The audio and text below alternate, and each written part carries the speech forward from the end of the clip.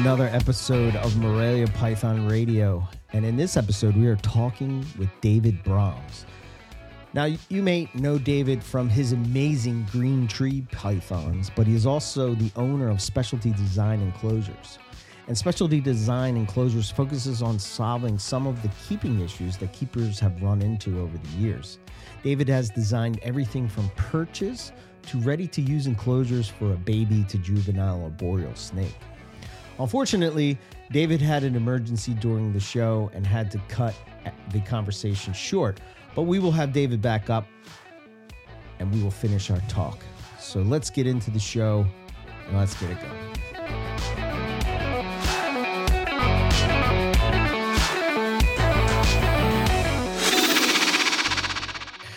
All right, David. No. All right, everybody. Welcome to another episode of Morelia Python Radio. We are episode 492, as Owen just gives me a hard time about doing this intro that we've done have for the to make past sure 11 it's done. years. It has to be done Apparently, I properly. haven't not had it We've down. only been practicing for like 12 years. Yeah. Should come. You should be able to do this in your sleep. Yes, You know? I should, but Yeah. I can't. But I'm excited to have David Brahms on tonight. He's joining us. It's been quite a while. I don't know. Right? Do you remember when I want to say it was like 20? All these episodes blur together. Maybe? It's just this. Yeah, maybe. Yeah, there you go. It's a large fever dream at this point. Like I don't know when it'll end. So So we were doing we were giving chondros a little bit of love, and as we are contractually obligated to do every 100-something episodes. Yes. Yeah. Then we will forget about them for another 100 episodes. No, come on, Owen. Come on. Bury them in the back. Yeah. David not only has some amazing chondros, but he also is the owner and the genius behind Specialty Enclosures Designs, which there's so many things that you have now. You can get it's lost crazy on that website until, I mean, I have 3 racks of 15-quart tubs. And the only reason I have racks of 15-quart tubs is because of David's inserts that you can put in there for perching. Because otherwise, it's way too tall for carpet pythons and other things. What the hell is the point of having it? But adding his, and I've said this tons, it just makes it so that now there's another level for the snake to use, therefore making it, and it's a great grow-up bin for carpets, small colubrids. I have a lot of stuff in those kinds of bins, and they all have those inserts. It's great. Oh, that's awesome. Yeah. I think one of my favorite things about those things is just you see some different behavior in the animals when you start introducing things like that to their cage. It just adds a whole new element to their lives, and it's kind of fun to watch them use it. Yep, and it's it has made feed time a little interesting when they're on the bottom and I'm dangling it at the top, and they're just like, dude. I'm like, okay, well, you aren't a smart one, so we didn't breed you for your intelligence. We bred you to look pretty. So, that's right. Yep, but it's awesome. Yeah, I was checking out the site, and I guess I don't know if this is the newest thing, but I don't remember seeing it before. Was the I guess it's like the Tranquility Base, the young arboreal enclosure. Yeah, that's brand new. Yeah, it's brand new. Yeah. Cool. I've had it on the site for about a week now. Yeah. Oh, okay. All right. That's so. cool. What were you thinking with putting that out there? Just like being able to add levels of. No. It's actually, it's not, if you really look at it, it's not something that's incredibly new. It's basically a single cubby from a rack. Mm-hmm. And what the whole purpose behind it was that it seems as though there's a huge influx of new chondro keepers getting into green tree pythons. And when you go into some of the more popular groups for them, on a daily basis, you have people asking for critiques on their enclosure that they just put together to keep baby chondros. And you'll inevitably have 20 people saying, "Oh, you need to start over. You got this all wrong." And the whole everything you've done, garbage. Yeah. Oh, okay. I don't know what you've done, but it's horrible. It's horrible. Yeah. Thank you. Okay. So the whole point of this was to provide brand new keepers with a the ability to house a very young green tree python, which is probably their most delicate stage, in a way that replicates how most breeders have raised them since they hatched. And what that should do is minimize the amount of stress that the babies will experience when they end up in the new keeper's hands. So they will be kept in an enclosure that's very similar to how the breeder was keeping them. It's enclosed on 5 sides, so you only have the one side with visibility. And you guys know tubs and racks, they're phenomenal for maintaining heat, humidity, all the really important stuff, which for chondros, as you guys know, they're hardy, but they have a very narrow bandwidth or margin of error. So as long as you keep them within that margin, you're fine. And this is just meant to make things very simple for the new keeper who hasn't really cut their teeth yet on chondros and become super familiar with them and being able to read them properly and that kind of stuff. So the point was just to make it simple. So if someone's jumping in, they don't have to, race around and put something together they think is appropriate, and they're usually way off. So yeah, that's the whole point behind it.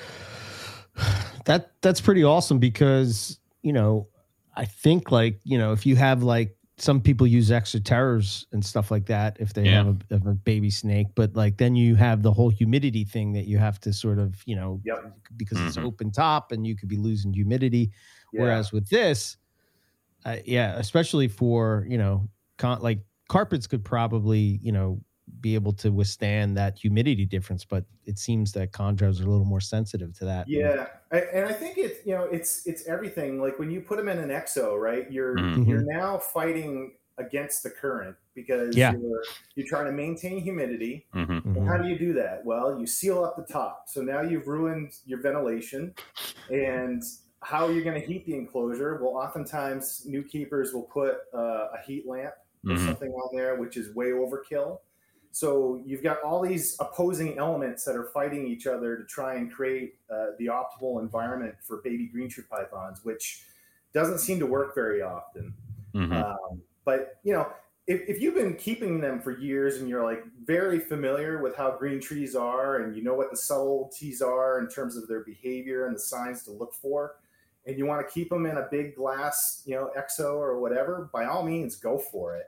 And you'll probably be successful because you know everything that the animals are needing and how to get there. But for somebody who's just jumping in, it can be daunting. And, these animals have a bad reputation for, just dropping dead.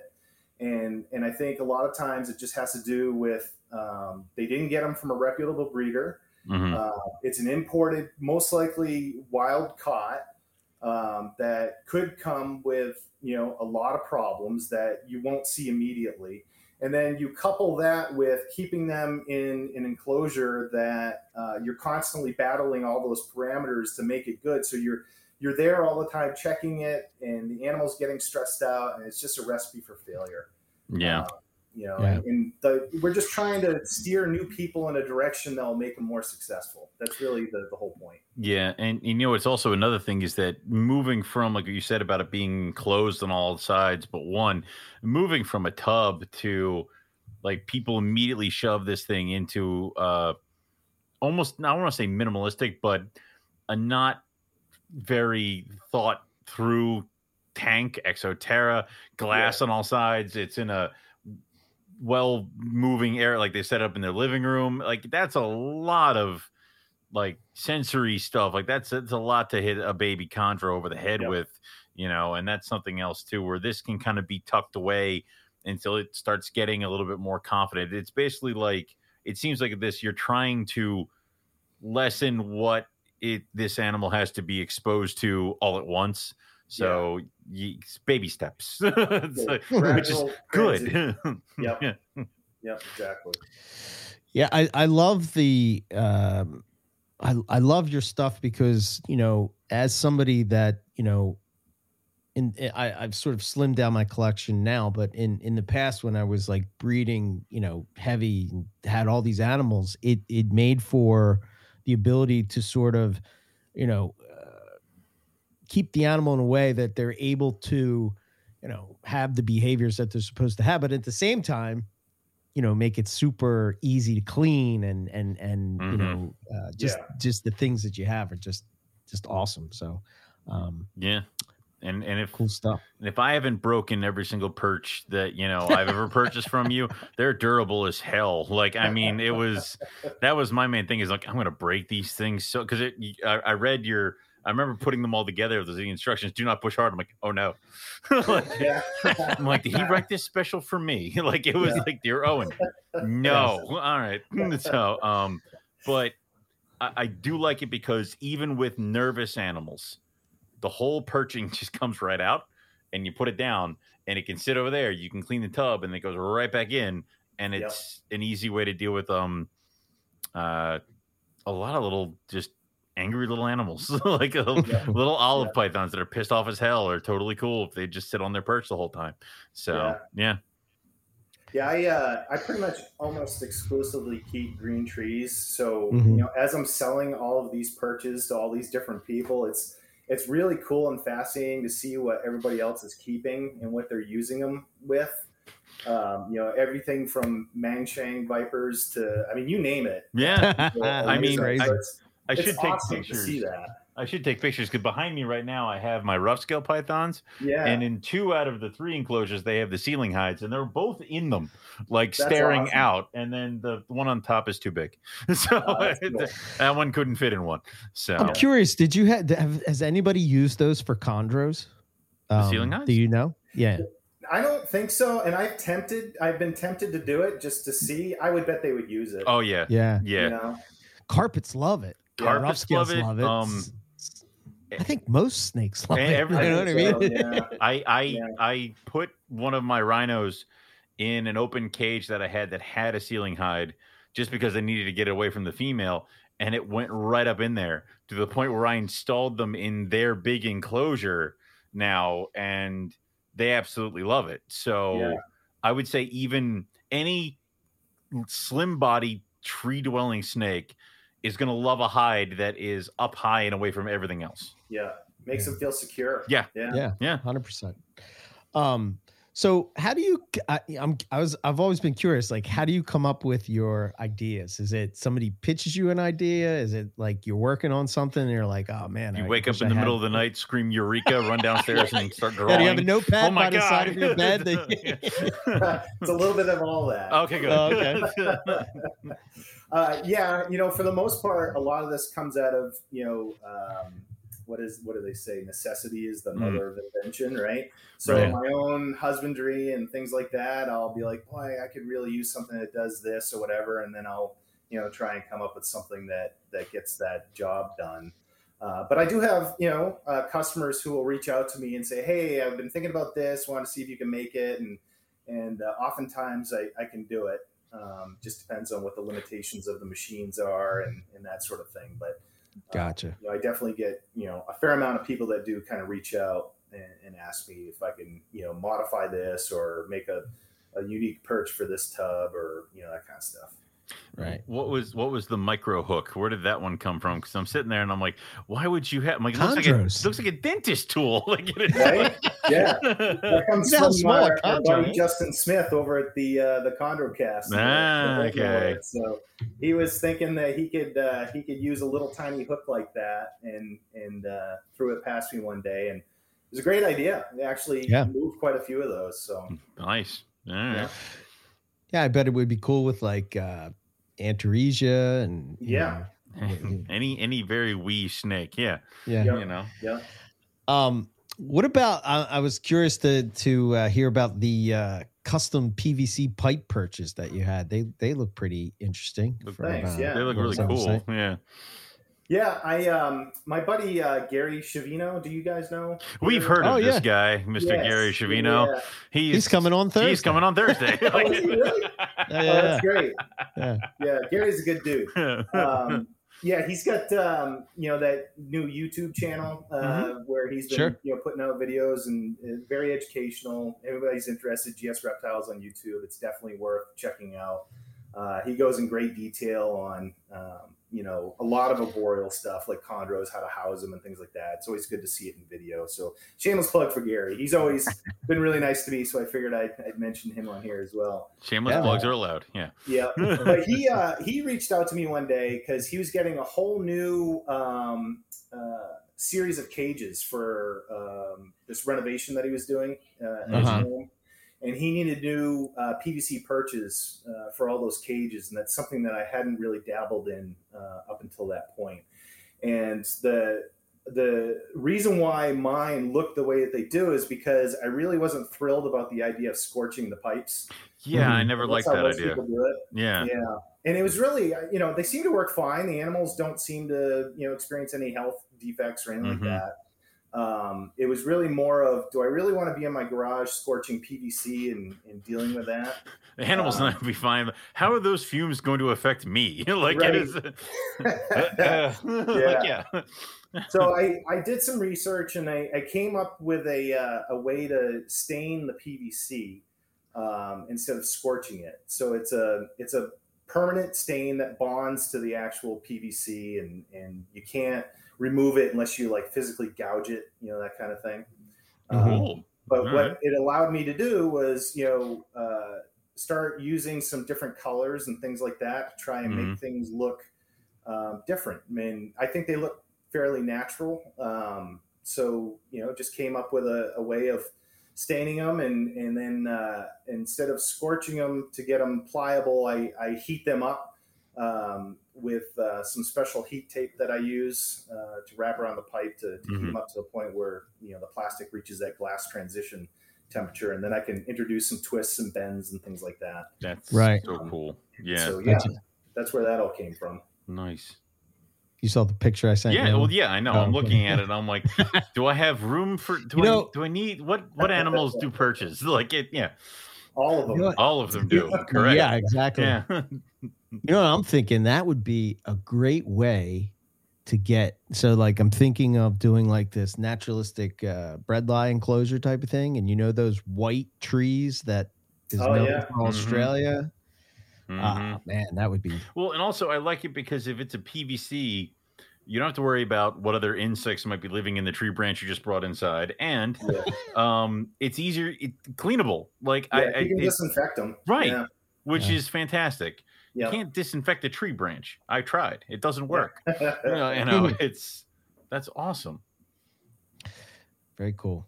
I don't know. Is there anything else that I'm missing? That I think those were the things that I saw. Those are the new ones. Yeah. Anything else you got in your cooking?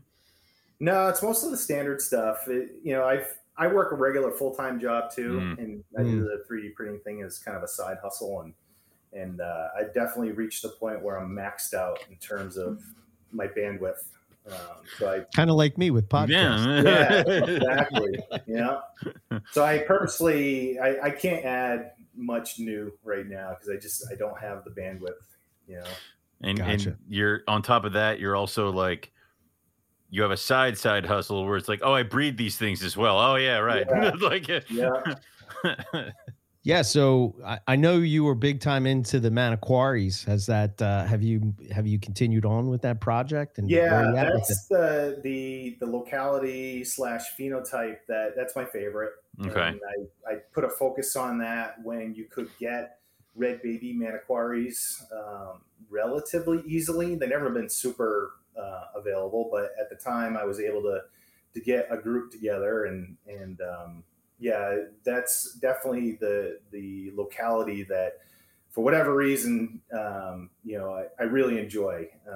They're strikingly beautiful, and I like the idea of working with fresh animals to try and do some refinement on your own instead of the bloodlines, as you guys know, go back decades and decades in the Condor community, and they're absolutely beautiful animals. But I like the idea of getting your own stuff and trying to, refine things on your own too. And that's kind of where I'm at with my collection.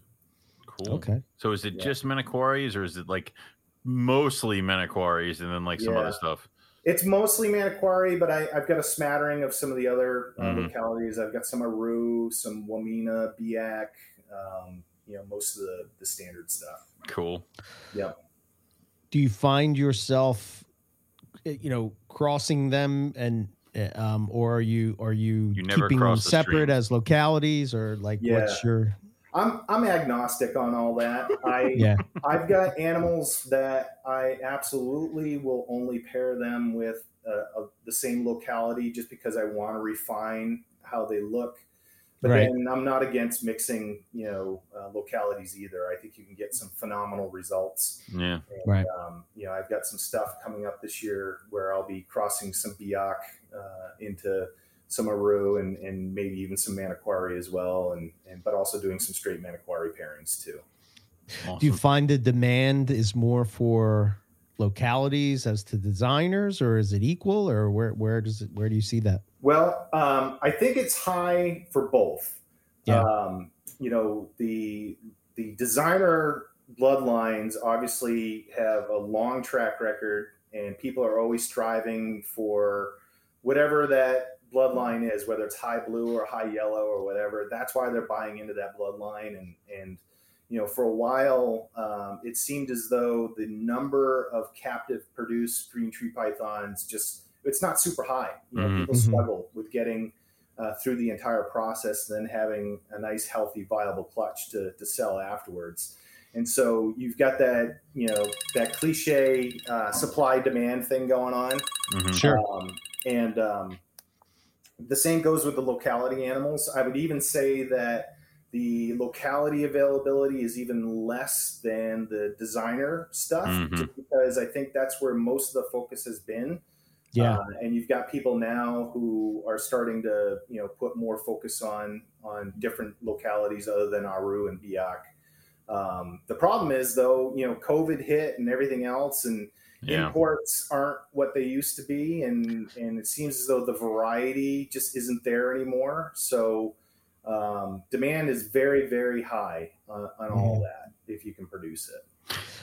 Yeah. I mean, it just seems like it was one of those things where maybe we didn't appreciate all the different ones when we had it, when they were coming in. It's like, I have not seen usually around this time you see one or two juvenile green tree pythons on like the dealer tables or the flipper tables and this other thing. I have not seen a single one on anybody's table who did not produce it. I went to a show on Saturday up in Hamburg, and I don't believe I saw a single green tree python in the entire building, which is rare. I mean, that's that says a lot. I mean, they're super popular too, so. Yeah, it's probably a mix of both high demand and, not a lot of importation. Yeah, high demand, low supply. Yeah. I guess it's good for the seller, bad for the buyer. Yeah. It's incredible how much prices have climbed. It's shocking, really. Yeah. We were talking about that, and it's especially like even just on like a normal, not normal, let's say entry level type chondro, you're talking at least 6 to 8 now, at least. I mean, just for your. Nothing special, no bells and whistles, special bloodline. I think if you're looking at special bloodlines, we're talking, commas 1,000 plus. Easily. Yeah. Matter of fact, the $600 to $800 price is going to be most likely an imported baby. Whether that was actually captive hatched or not, that's a good question. But that's typically the price range of those. Most captive born stuff in the U.S. is $1,000 plus. It seems. Okay. Biak and some of the more common stuff maybe on the closer to 1,000, but you get into some of the other more obscure localities, you're multiple thousands. Get them. So do you have a feeling on that? Is that a good thing or a bad thing? I know there's a lot of debate on that topic in particular. Well, I think it depends on what side of the table you're sitting on. Yeah. Well, when we were talking to Mark, one of the things that I never really thought about, I mean, I've thought about it, but not, I guess it was the way he phrased it. It was sort of along the lines of, the amount of work that goes into establishing a baby chondro, it's no joke. So I kind of think it's fair. Yeah, I do too. As a breeder, the amount of effort that you have to put in to get those babies to the point where you feel comfortable selling them, I think it warrants the prices that they're going for right now. Yeah. And also the flip side of that is, I love to see new people coming in, but I hold these animals in really high regard, and I hate to see people jumping in and buying that $600 chondro because that's all they could afford. And then not being able to properly take care of it, and they just, their heart really isn't in it, and that kind of stuff. Whereas if you start getting into the higher dollar price range, I think you filter some of that out. As elitist as that might sound, I mean, it's in the animal's best interest. Very few people are going to be able to afford a $700 impulse buy at a reptile show.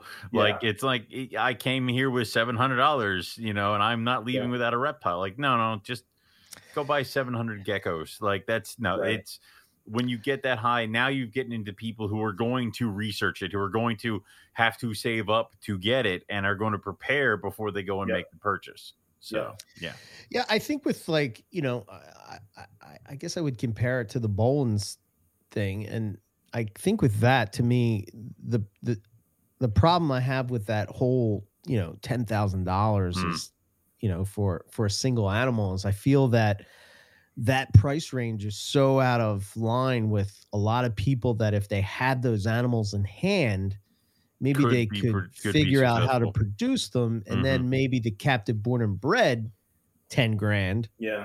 But I don't know if that falls into the same thing as the chondro, where it's to your point, right? I mean, that's a big commitment, getting a snake like that, and they require a special care. So I don't know. I go back and forth. It also depends on how driven you are. Yeah, the animal's expensive, but is that like your real passion? And are you like, is this your thing? Yeah. And if it is, you're going to go after it. And I don't think that's necessarily a bad thing.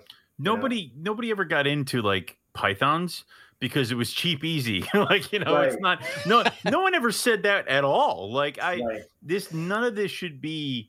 If you're going to do it correctly and you're going to do it on the up and up, none of this is going to be cheap. Like, it can be less expensive certain ways, but you're still, animals are not cheap. So, yeah. I guess that's a good point that you just said, David. I never thought about it that way, as far as like the whole idea that if you're really passionate about it, you're going to do it, right? Because immediately what went through my head when you said that is like, I've paid some big dollars for carpet pythons. Yeah. But I did it because I wanted that animal. Right. So I figured out a way to make it happen, So yeah. I'm with you there. Yeah. I didn't think about it that way before. So, is it still, are there people in the community that think that that's a bad thing, or is it just people that can't get their hands on those type of people complaining because they don't want to spend that much money? Right. Probably. Yeah. I think that's really probably what it is. Yeah. But it's crazy though. Like, am I totally thinking like out? Maybe I'm so out of touch with it, but like, if you're going to buy like an expensive dog or a parrot, you're going to be talking about like, you know what I mean? So why is it okay that you would do what? Like expensive parrot? Like, dude, that's like $5,000 because it's got a black feather on its head. Okay, like, shut up. Okay. Like, that's the fact that certain pythons, the snake stuff should catch up with certain other pet hobbies, like birds. Certain species and colors of birds are expensive. Fish. That's another thing that like people will not mind having an expensive fish, because then they're going to go all out with the big expensive fish tank. We seem to be the only ones who are like, I have a $14,000 animal and I keep it hidden in a bin underneath my bed. Like it is. Yeah. It's a little weird. It is. Yeah. It is. Yeah. I think it's changing though. I think we are kind of going through a renaissance a little bit with reptile keeping. You've got so many people getting involved now that, when I was growing up, I'm 50 and I've been doing this since I was a little kid. And I'll tell you what, there was nobody around me that was into these things. I was the odd one out. Yeah.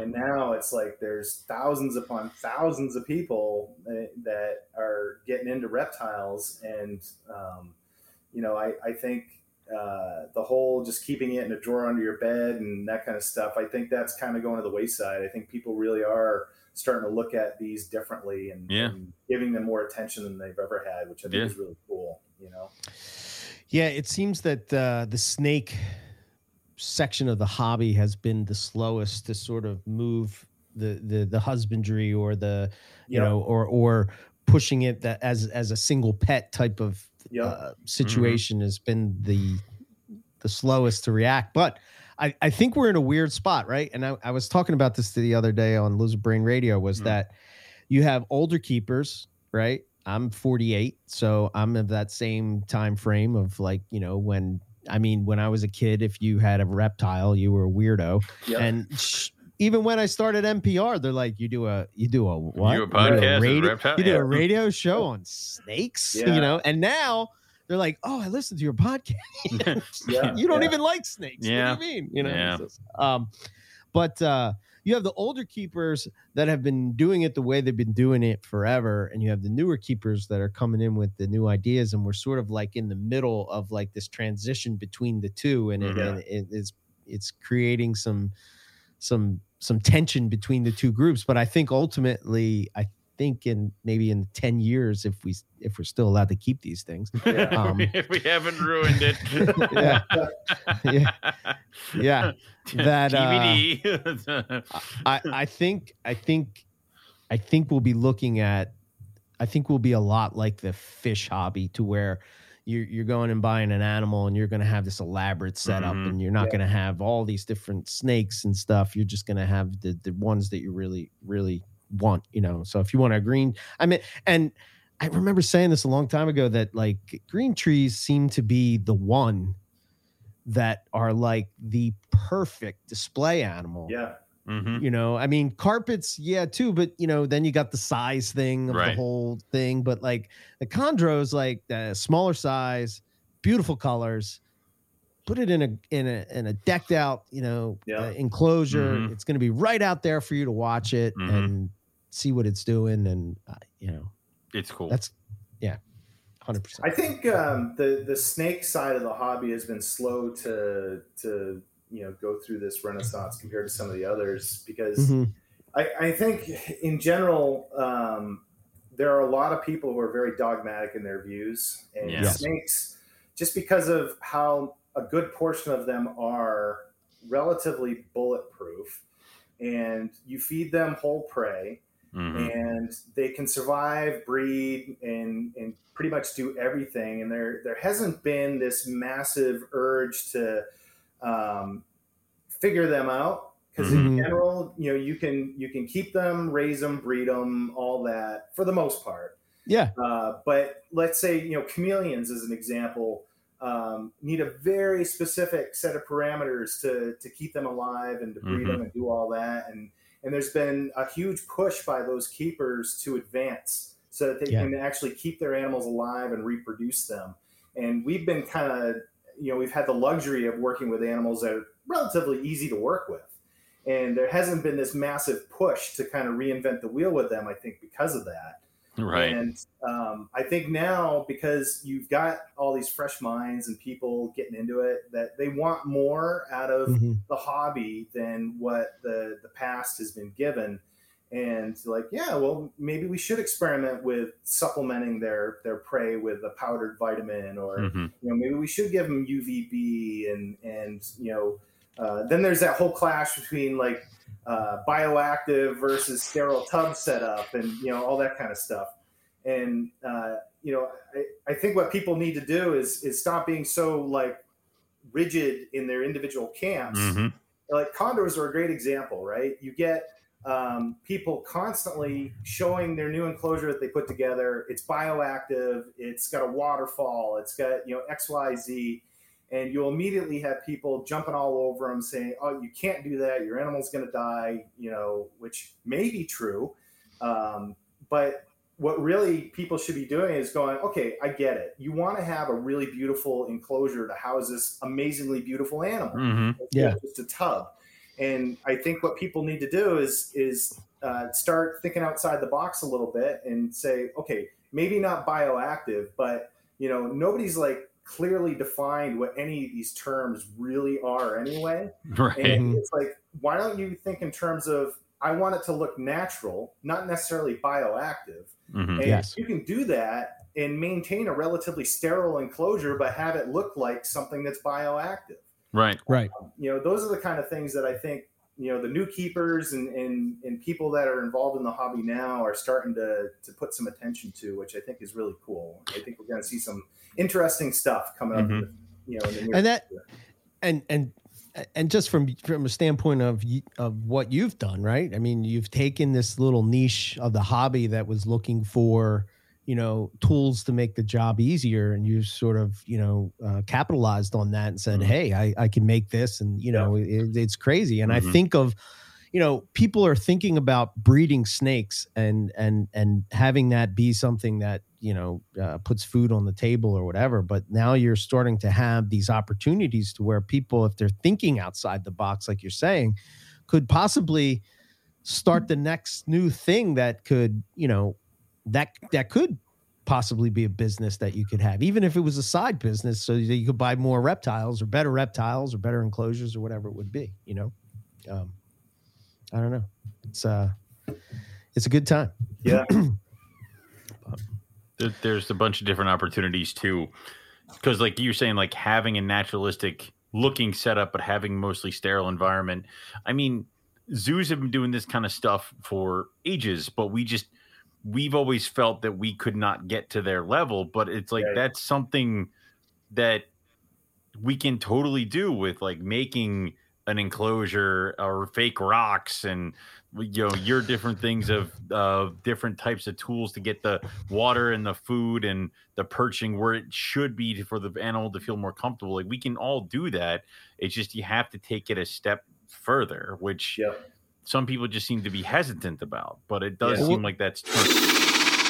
Yeah, unfortunately, David had to step away. He had an emergency that he had to take care of, but no worries. Me and Owen will continue on. I think we've done podcasts together long enough that we can finish up a show. Oh God, I don't know what to talk about. So what I was going to say, Owen, was, and I guess now we can have this conversation, but you said about the zoos, right? And how we didn't think that we could get to the level. Do you think that the reptile hobby sort of has a look upon the zoo part of it in as far as like, meaning that like a lot of times the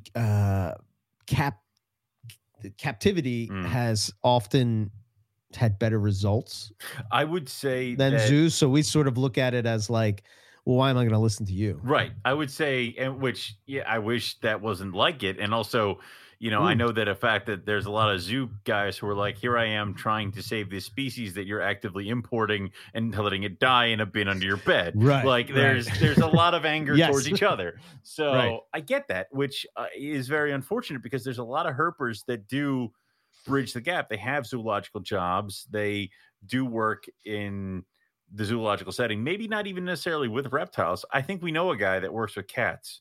Who is that guy? Oh, the name escapes me. Anyway, but but that doesn't mean that, your keeping is lacking and this other thing. And it's good to look at it from a different box, because there's a reason that the chondro lines have zoological, blood in them, is because all those zoo guys were the ones who actively got them to breed. So I would say that when you first start in your like herp journey, you almost feel like you're not on the same level as a zoological facility, because you can't get to that level. It's a zoo. I'm not a zoo. I'm just a dude in my basement. And 100%. As you expand and as you grow and you start realizing that there are a lot of species. I think what did it for me is I went to the Columbus Zoo when I was fresh out of college. And this is when I was still like in the midst of like, I had like maybe I had like 2 breedings under my belt.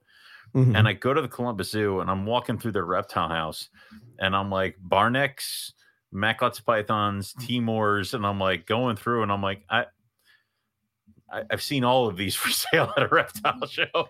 Like it was one of those things, like I could get all of these. And from that setting, it just became I can't get giant enclosures like a zoo because that's impossible. But now if you see a lot of these caging companies, man, if I could redo my room now, like with these caging companies, some people are selling like the cages are like knee high, like 2, 3, like they're like 6 foot long, knee high, and they're like set up that you could go nuts with these things, making a tiny little enclosure. It's great. So that I think is where the corner is starting to turn, is that what we probably at one point thought was impossible, and how we became so ingrained in our ways of rack systems and, you know, sterile like settings and this, that, the other thing, is becoming that you can quite easily make a faux display cage. You know, you and I mean, you have that Zoopoxy stuff that you were kind of working with a little bit. I know people have talked to us about building fake rocks, fake trees, this, that, and the other thing. We just talked to Dave about making fake tree limbs.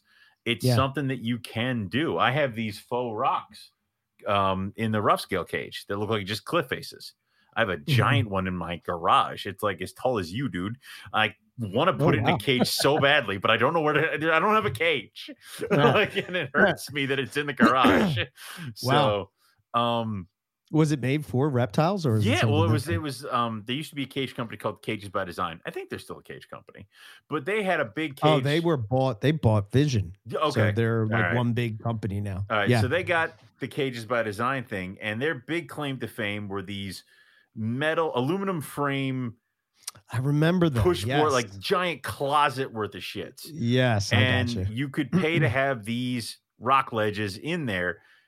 They're for some reptiles, like I think they used to say like iguanas and crap like that. Yeah. So Andrew had them for his monitors, and the problem is with these things is that the back is made from like compressed sawdust. So if it gets wet at all, it's just a sponge and the whole thing's done. And also they can get off kilter and you can't slide the doors open. And you put that in a reptile enclosure? Right. So exactly. Okay. Compressed sawdust is the only thing keeping this animal from outside. Like it is. So he, of course, it disintegrated, and he's like, "Do you want these things?" I'm like, "I do." So I took them and I got them into. What I did is I actually put a bunch of clear spray sealant stuff, plastic sealer, whatever. It's all over those rocks. So basically, they look like cool rock shelves, but they feel like plastic. Right. And I did that, and then one of them is a giant rock like thing that you would have on the back of this with a ledge. It almost looks like a giant T. And I'm like, and he's like, "You don't want that? Where are you gonna put it?" I'm like, "I don't know yet, but I'll figure it out." Like, oh, it's coming. Like, so I just am constantly like, you know what? Once we move, get a big display cage. Don't know what's gonna go in it, but that rock ledge is gonna be a central part. So and I like that idea. I'm like, dude, I like the fact that the rhinos got like a really cool. Be breeding Kimberly rocks by then. I don't know. No. Why would you do this to me? Don't do that. I don't want. No, listen. I came over to your house and I got out of there without looking at the Kimberly rock monitors. You did. I did. You did. Yeah. Yes. I was. It was close, but I was quite surprised at that. Well, I think you did that on purpose. I did, because, dude, it's only a matter of time. There's certain things in my life that are only a matter of time. Yes. Did I tell you that there's a giant screen cage in the garage that's almost as tall as me? No. Okay. That's not mine. Uh-oh. That's only a matter of time for what? The squirrel number 2? Wants a Leachianus.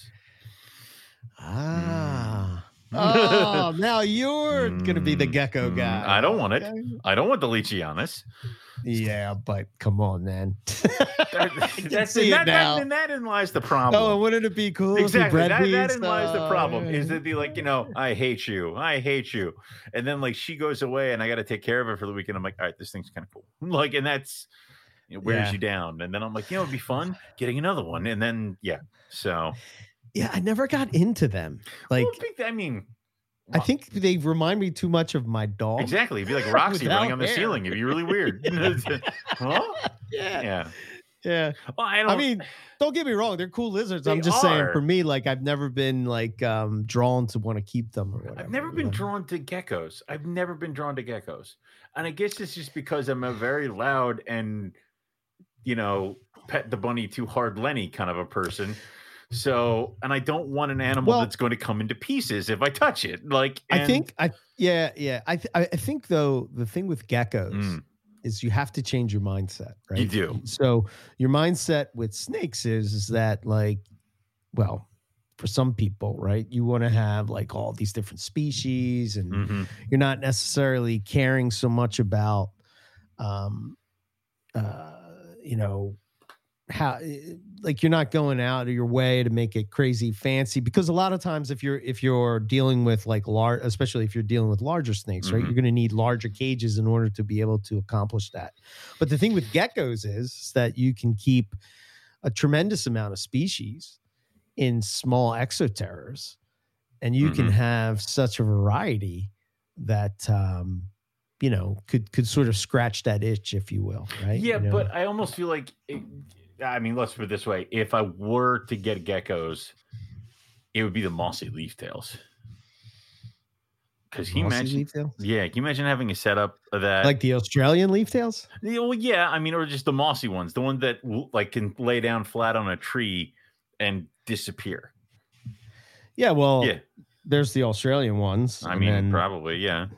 Okay. I didn't know if you were like dead set on the Australian ones. Or not. I wouldn't really care that. I'm not going to go deep dive into it. I would just want to buy the gecko and then paint the trees or the enclosures to make it match, so that the thing could just like lay down and disappear in the lichen and stuff like that. So, yeah. But even that, it would be a big setup that I wouldn't want to touch it. Like, and I don't understand the disconnect.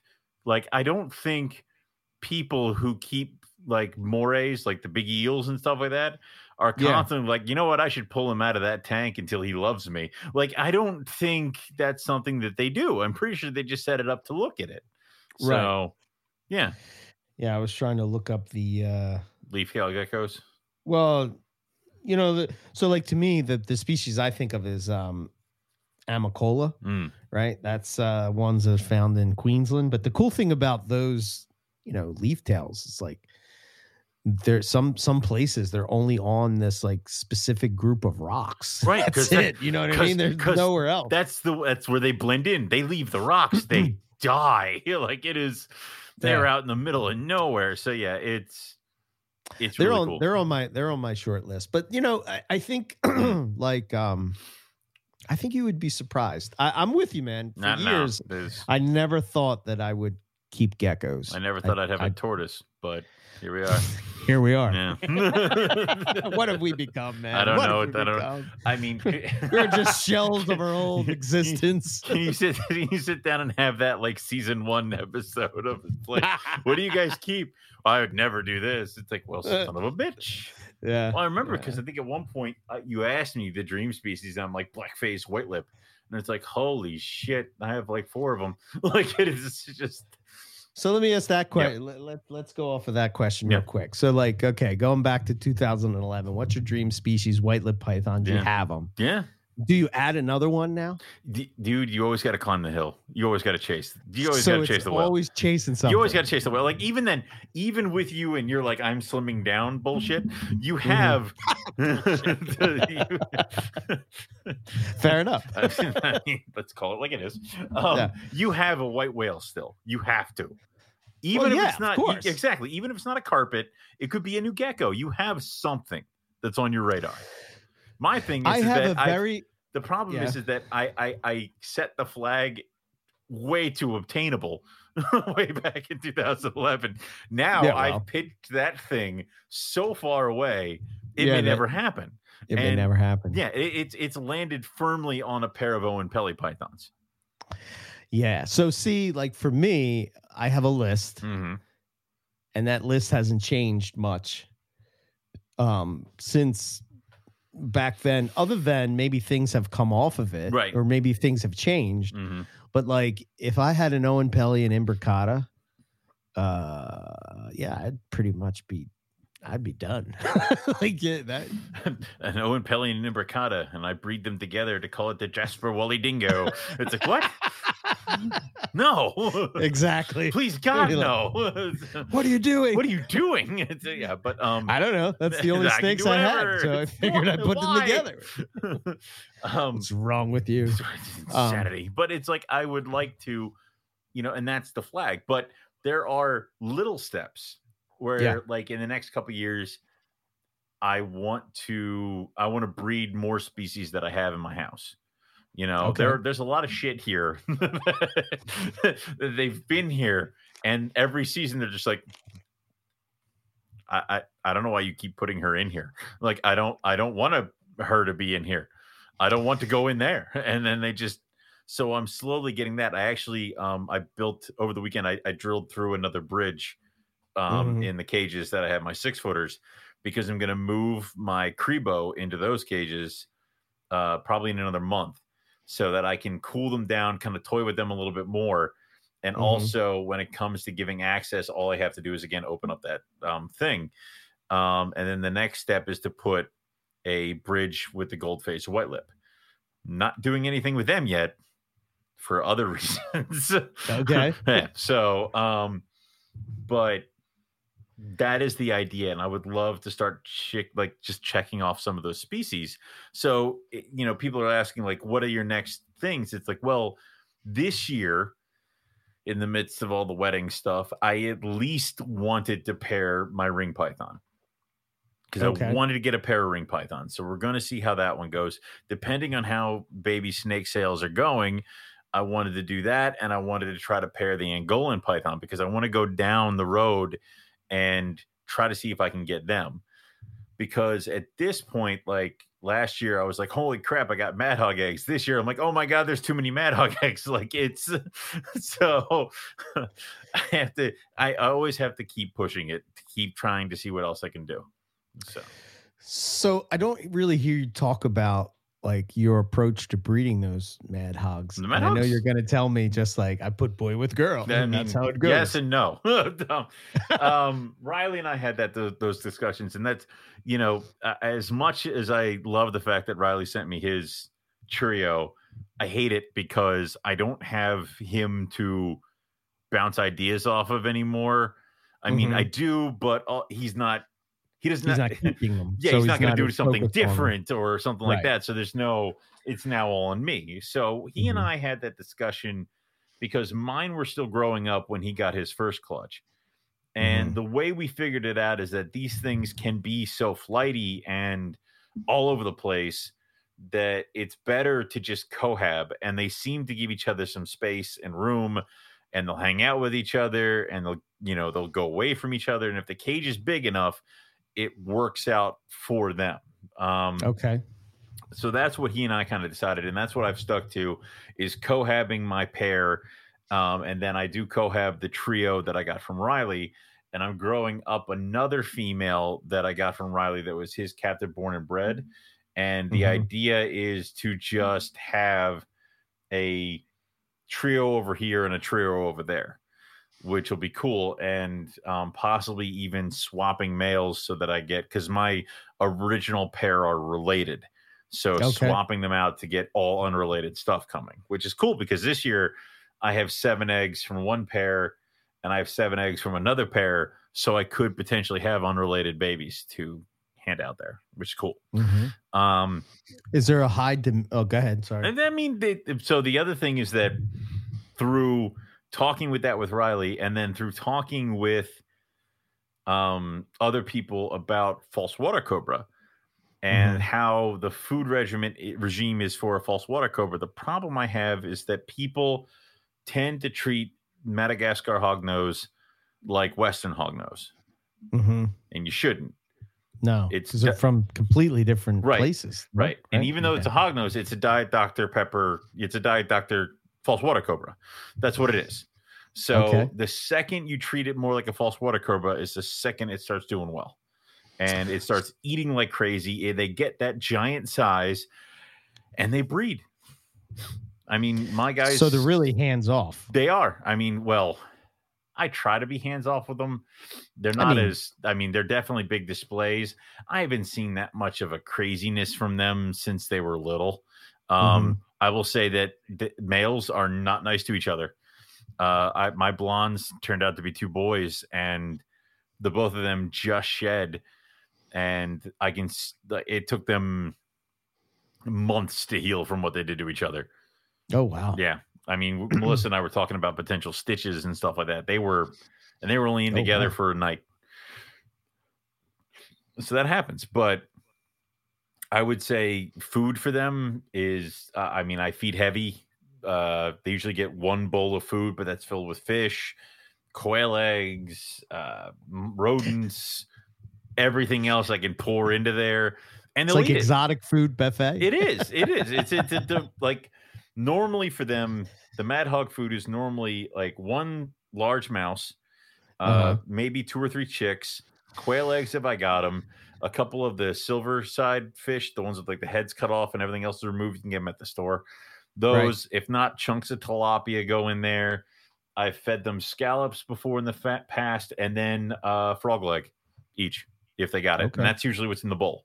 Substitute this, that, and the other thing. And also they do go off food when I start fucking with their temps and stuff like that, but it's not that long. I mean, they eat everything in sight, dude. Wow. I got to tweak it a little bit because the males are getting huge and one's getting a little chunky, and the females, though, because they keep laying eggs, are right where I want them to be. So I think the males are going to have a very unhappy time. It's because now they've been pushed over to the you're a proven breeding male category, which means food will now become scarce for you. So, yeah. Sucks to be a breeder. Sucks to be you, man. It really does. And then, like, I have, it's weird because it changes. Like, I have my speckled hognose, and they're completely different. Them and the blondes, they only eat an extra large mouse every 14 days. But my one speckled hognose does not like to take adult mice. It likes to do the nest raiding. So what you do is you go and you buy a bunch of live rat pups, fuzzies, stuff like that. Right. And you put them in a bowl with like the bedding from the box that every breeder will send you with, and it'll clear out the whole bowl of all the pups. And then it might not eat until the next time I go to a reptile show, but that's fine. Okay. I'm trying to trick it by making it eat like frozen thawed, but like it doesn't really do that. And then I accidentally became a rodent breeder again over the weekend. I saw that. That was pissed me off. I saw that. That pissed me off so bad. I'm sitting there and I heard them. I'm like, no. Quick, hide them before Melissa sees them. Well, then I'm sitting here. I'm like, all right, well, I have a breeding pair of mice. Well, that might be useful coming for this season. So you know what? I'll remove, because I have 3 mice remaining. I'm like, I'll remove, if I have an extra male, I'll throw them in with somebody else. They'll eat them and I'll have a pair. I have 2 females and a male. And I'm like, fuck. Like it is. Yep.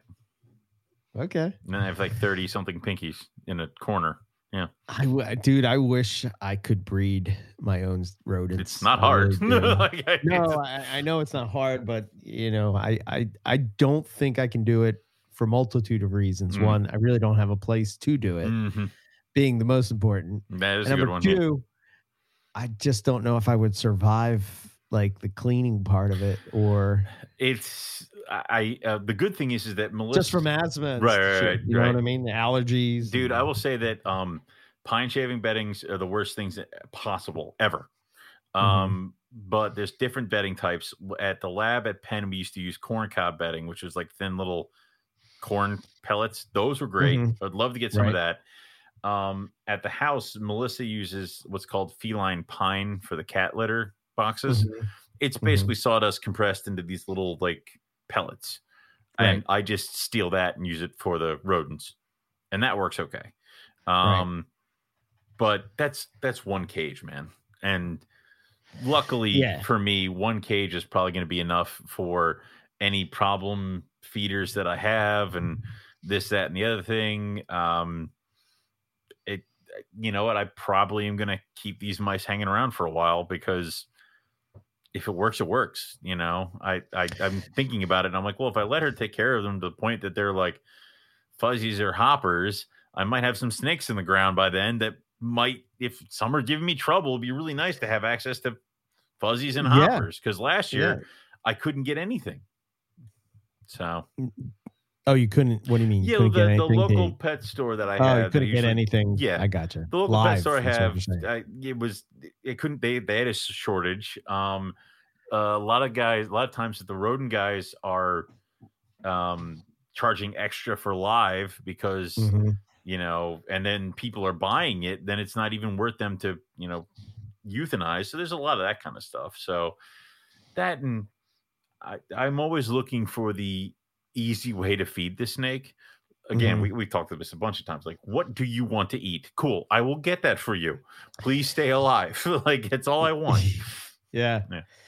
Me and Dan were talking about. He had heard Dan Colgan. He had heard that I talked about the pygmy pythons that I had got, and they're cool. Yeah, man, they're so cool. They're so Aren't they tiny. Small? Oh, they're so tiny. It was. You were like, you should check these things out. I'm like, oh my god, dude, you have. Yeah. Melissa wants your Stimsons.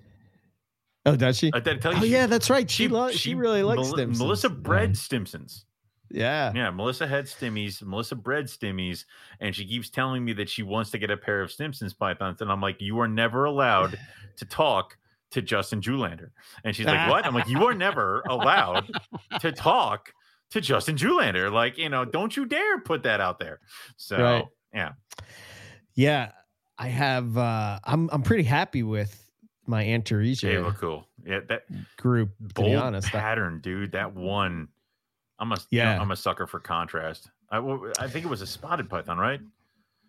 Well, yeah, I have. What do I have? Everything.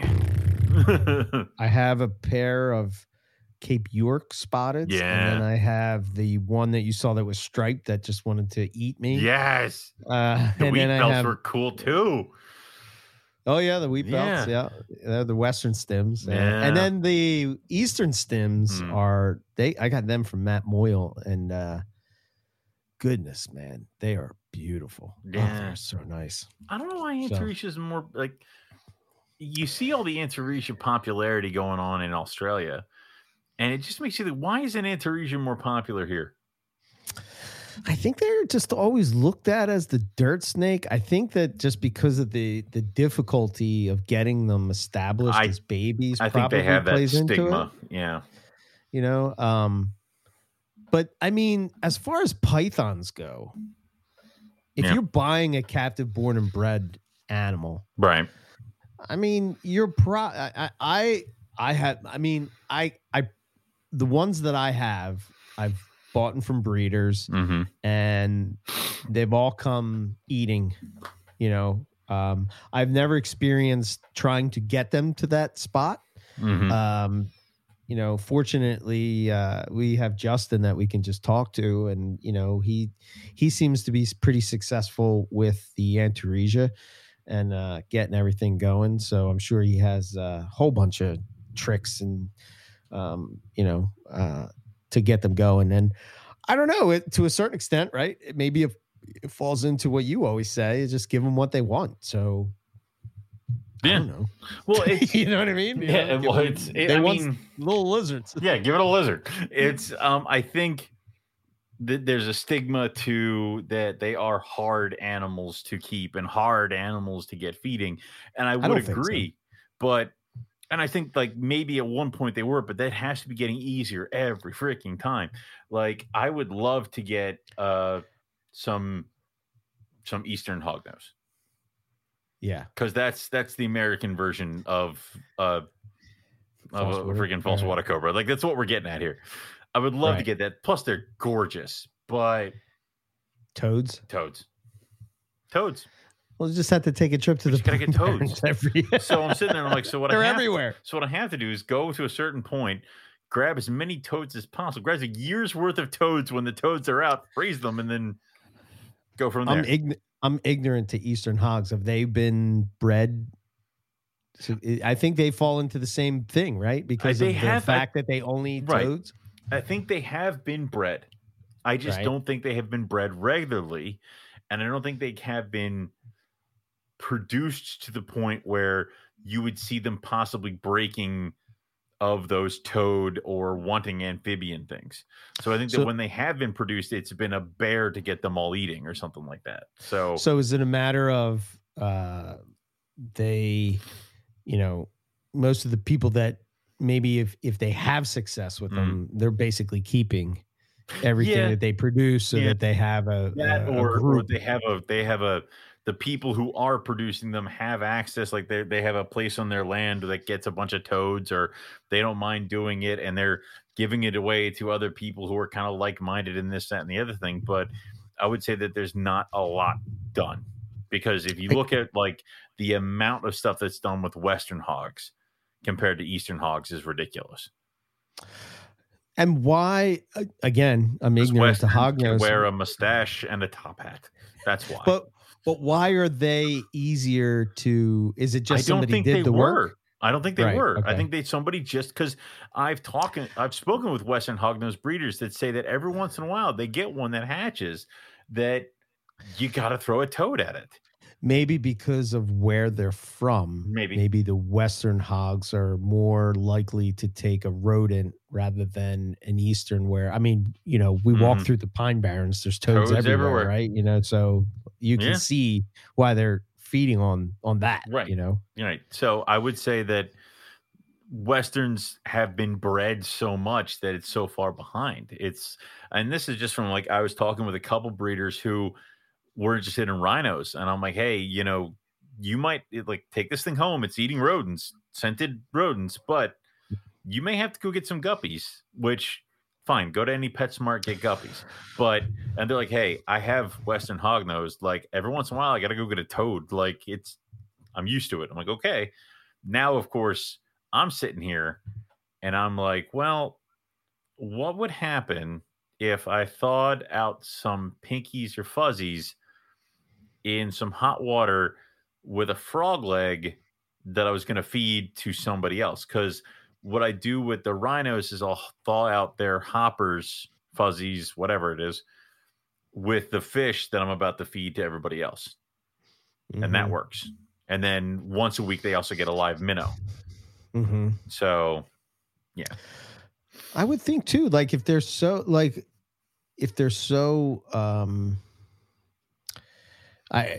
do they change I'm ignorant to this, but I guess as Western hogs, as they get older, do they switch? So like with Antaresia, right? Mm-hmm. You got to push them past small the geckos, point. But once they get past that point, they are, I think pygmy pythons are probably the exception to that rule.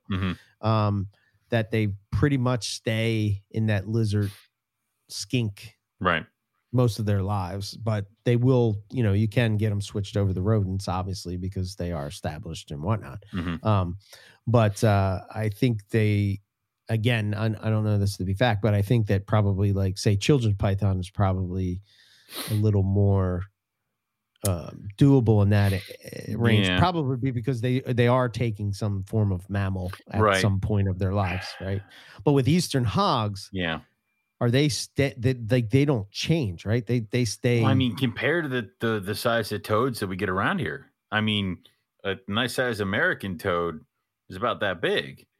And then you want to keep going. We have pickerel frogs, we have green frogs, we have amphibians that can get to the size of a small rat, almost, of what we would feed. Right. So does it change from amphibian? Probably not. I feel like there's a whole bunch of Eastern hognose people in the world going, what are these two idiots talking about? What are these two morons talking about? Just from what I'm seeing, like, I don't know anything about them. Right. I would say maybe they don't, maybe they do. I don't know. I've never kept them, so I don't know what to tell you with that one. But in my insanity, I'm becoming more and more confident and more like, maybe I could do Eastern hognose. Eventually, I'm going to hit a wall with these colubrids where I find one that just does not thrive under me or does not do. You seem to have feeding thing. You seem to have that knack to be able to. If it's a Hoover, yeah. If it's a colubrid that'll eat anything that comes in front of it, I seem to be all right with it right now. So, yeah. I guess my question is, couldn't you feed those adult Eastern hogs frog legs? Maybe. You know what? If you're like, oh, the frog leg's too big, cut it up. Like, but am I wrong? Eastern hogs get. I mean, they get some nice size on them, right? But yeah. Okay. So if they're growing up, like we've already talked about how I've gotten like my false water cobra when they were tiny. I got them to eat frog legs by cutting up the frog leg. Yeah. Yeah. They'll eat it. Like, it doesn't need to look like a frog. It just got to smell like one. They'll take a shot at it. So, I mean, and you're right in their range. I mean, we live where Eastern hogs live. So it's not like, temperatures and this is humidity. This is dangerous conversation. Oh, dear. This is very dangerous conversation we're having. Yeah. Huh. You know what I'm going to look up right now? No, please no. I'm just curious. Eastern hog nose for sale. You're probably going to get every other hog nose on the planet but an Eastern. It pulled up pigs. I put Eastern hogs for sale. Eastern hog nose snakes. You have to spell it out for Google. Yes, I forgot. Sale. Sorry. Okay.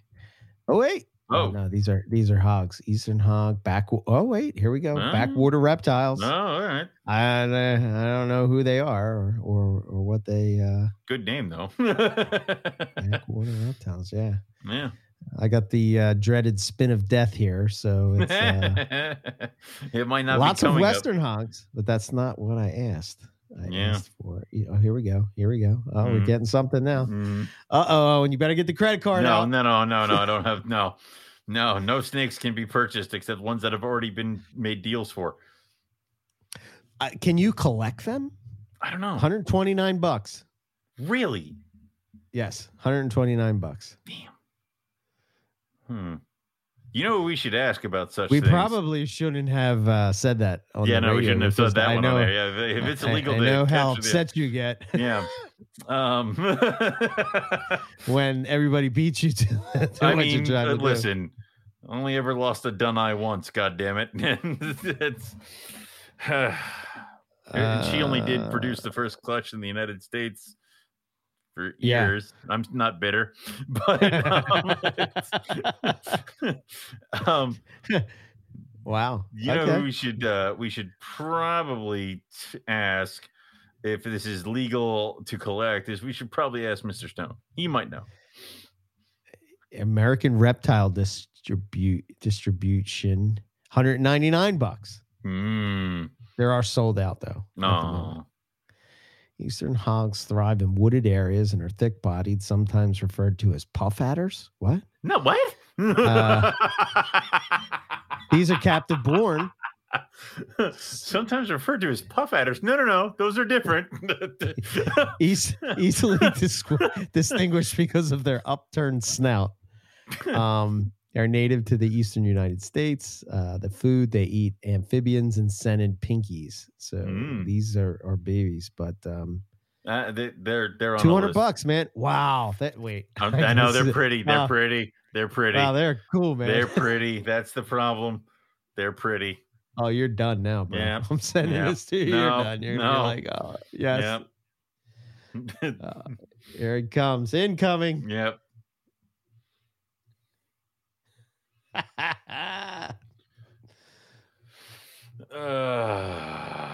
Damn it. Yeah, I know. Cool, it's aren't they? Gorgeous. It kind of looks like a false water cobra a little bit. I know, and that's what you got to think of it as. And they get very dark and stuff like that, but they're so pretty. Yeah. Maybe that'll be the problem is that we have to pair the Angolan, we have to pair the ring, we have to pair the Baird's Racer, which that thing is. I am so mad it took me this long to get that thing. That thing is great, dude. Oh, the Barron's Racer. Yeah. Oh my God. So, do you find yourself struggling with the notion that you have these crazy python species that are giving you difficulty? Then you have these colubrids that are supposed to give people difficulty, and yet somehow they seem to breed for you. Do you think are you ever torn to say tell the pythons get pythons anymore all the time, all the damn time? Are you? Yeah. But I would say that none of the stuff that I've done colubrid wise would even, I mean, like none of this stuff. I'm definitely not on like a forefront or anything. People have done all these things. So, but oh yeah, I get I that. would say that, but I do have some good success. I mean, but it would be cool. Dude, I see you like tiger spilotes, like the tiger rat snakes. Like, come on. I can't do that. I can't do tigers. Why? I don't know. So in your wheelhouse, there's a block man. in my head about tigers. Angry, colubrid. There's a block in my head just about wants tigers. To rip your really? Yeah. Wow, well, it just surprises me. Well, I mean, they're beautiful. They're gorgeous, but I don't know if I could get if I could get the goddamn blue beauties to do something, then maybe I'll start dipping into some of the longer, Asian rat snakes. But we gotta. Just the other thing is I got to get the blue beauties figured out. I got to get the Chinese king rats figured out. I got to get the false water cobra up to size and figured out, even though they're doing that against my will. I'm like, slow down. And they just keep growing. Like I need to get them into bigger cages, the falsies. Am I wrong in saying that those tiger rat snakes, they're the ones that just engulf their prey like in a matter of seconds? I mean, right? they're just like they gotta eat quick, man. Gone. Yeah, right. There's a lot of that kind of stuff where it's like, I should, if I could take pictures of it, I would. It's just, it's so hard to catch them because I'll put all the dishes in and then I'll leave the snake room and I'll come back in and literally there'll be a Karibo with like a chunk of fish, a chicken, and like half a mouse in its mouth. And it's trying to eat all of them at the same time. And that goes for all the colubrids. They just like have mouths full of food. They just go nuts and they just quickly eat it and keep going. It's hilarious. And I think about your, you just got the Mandarin too. Yeah, I got to call Riley on that one. I don't think it likes me trying to present food to it. Like it definitely did not like that. So it might be one of those, like leave the food in the corner and then back away slowly. So, but yeah. that thing's cool. That thing's pretty too. What, the tiger rat snake? No, the Mandarin's awesome. Oh, God damn it. Why did you do that to me? Ugh. Yeah, that's... Yeah, you know what? If we get when we move and we get a nice, really big display cage and I can use that giant rock thing I was telling you about, maybe I'll get some tigers. I think, if I were to get into a North American colubrid, I've often pondered this. Would I do rat snakes? Would I do king snakes? I think I would do Pituophis. I'll tell you why, man. Every time I've seen, I sound like I've seen him so many times in the wild, but I love their look. I love their look, and they always like mad, like they're like, they got this like. I actually have a really good chance of getting Clutch and Northern Pines head albino this year. Oh, really? Yeah. Oh boy. Yeah. Oh boy.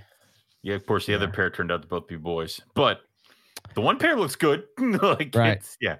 Are they the Pituophis isn't difficult to breed, right? I mean got to try, but I bred them before. Carpet level. I am kind of. I mean, I did. I would say step up from a corn snake because you got to pay attention. Okay. So, and I've done pine snakes before when I worked for the zoo, and then I did bull snakes. But it's weird because at the zoo we had northern pine snakes and then we had Stillwater hypos. And I could never get the goddamn Stillwaters to breed, but I could get the pine snakes to breed like clockwork every year.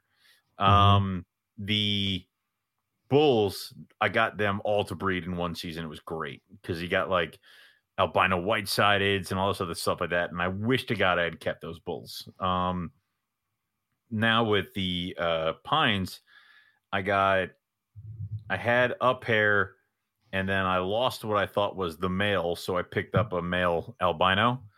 And I think now what actually ended up happening is I lost the female. And then last year I traded some Mad Hog babies for a pair of adult pines. And now I have them breeding. So I might have to rearrange some things because pine snakes, I like them because they're, like you said, they're mouthy cusses. And they're just always look like they're pissed off bulldog, kind of a triangle face. And yeah, they have a very, they just have a very specific face to them that just is very, well, I guess it's not, to me, it's unique. You know, Mhm. I just see it and I'm just like, oh wow, It's that's really different. So, what I was thinking about doing is depending on how this season goes, I might cut loose one of my extra boys, and then it comes down to, do I keep chasing this het albino stuff, or do I just focus on having a nice pair of pines over here? And does that open me up to get like maybe a cool pair of gophers or something else? So, Yeah, I'm always sort of confused about the whole, what's a pine snake, what's a gopher snake, Mhm, and what's mhm. what pine snake, gopher snake, and Pine snake, gopher snake, bull snake. Yeah. bull snake. It's hard. It just depends on where they are. It's the same goddamn thing. It just seems to be changing as people like where you go. Yeah, that was your gopher snake. God, that thing was pretty. Yeah, man. And then the one we saw in Texas. Yeah, well, that's the problem, man. It's like I see these things. I'm like, you know what?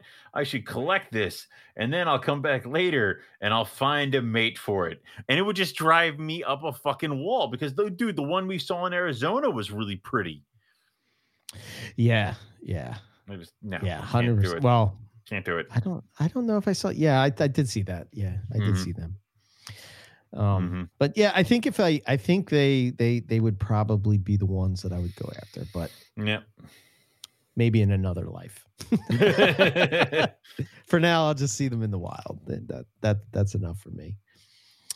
I think the other one that I've always been fascinated with would be indigos, but I don't know. I'm just sort of. That's another thing. Like, I need to focus and get the fucking Crebo off the bench because 2 years I got nothing but slugs. This year I got nothing. No slugs, no nothing. And Mike Curtin is like, look at all my yellowtail Crebo eggs. And I'm like, God damn it. Is he doing anything different? Have you picked his brain? He and I talked. He does a lot of fish feeding. A lot of fish feeding. Well, he is a fisherman. I mean, he does do that. Yeah, I mean, it's this time of year where Mike Curtin is awake till 3 a.m. and in the water somewhere. Like it is. So he does a lot of fish feeding. I don't know. I wonder why that would make a difference. I don't know. I really don't know if it would make a difference at all. I don't know if it's just because of the way he's feeding it or how often he is. I do think I need to definitely put the food to my male this season or this summer. And I want to get them both kind of acclimated because the other thing is that I think I didn't introduce them until it was too late. And what I like about doing with them is kind of the same thing I'm doing with the Timors is it gives them a chance to get away from each other. And if they're away from each other, I can seal it off and feed them like I do with the Timors. So, yeah. I think about like some of the crazy, between like you and Keith and Rob and some of like the crazy colubrids that you guys have is like, dude, you have any idea? Like I want 100 flower rat snakes. It hurts so bad. Yeah.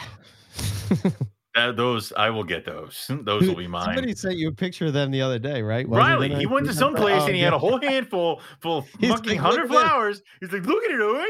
And I'm like, now, and that's when I told him, like, now I will send you the super secret wedding registry. These are all the snakes that you can send me. Like it was, but yeah. And dude, that's the problem is I was looking at Hamburg. I was looking at Coxeye. Coxeye are cool, man. I always thought they were really cool. But let me see if I can breed. Let me see if I can keep the mandarins alive and breed them. If I can, then I'll dip into Coxeye. If I'm not mistaken, I think the key to those is they're kept much cooler than your average. Which is why I have mandarins fall into that same group, right? Right. Which is why I have the cages set up in the front of my snake room. They're those like 1x1 kind of like cube things I had that were made up of the leftover PVC when I had my original cages built. Yes. Yeah. So I got those and I built bridges in them. Same thing that the Timors have, but on a much smaller scale.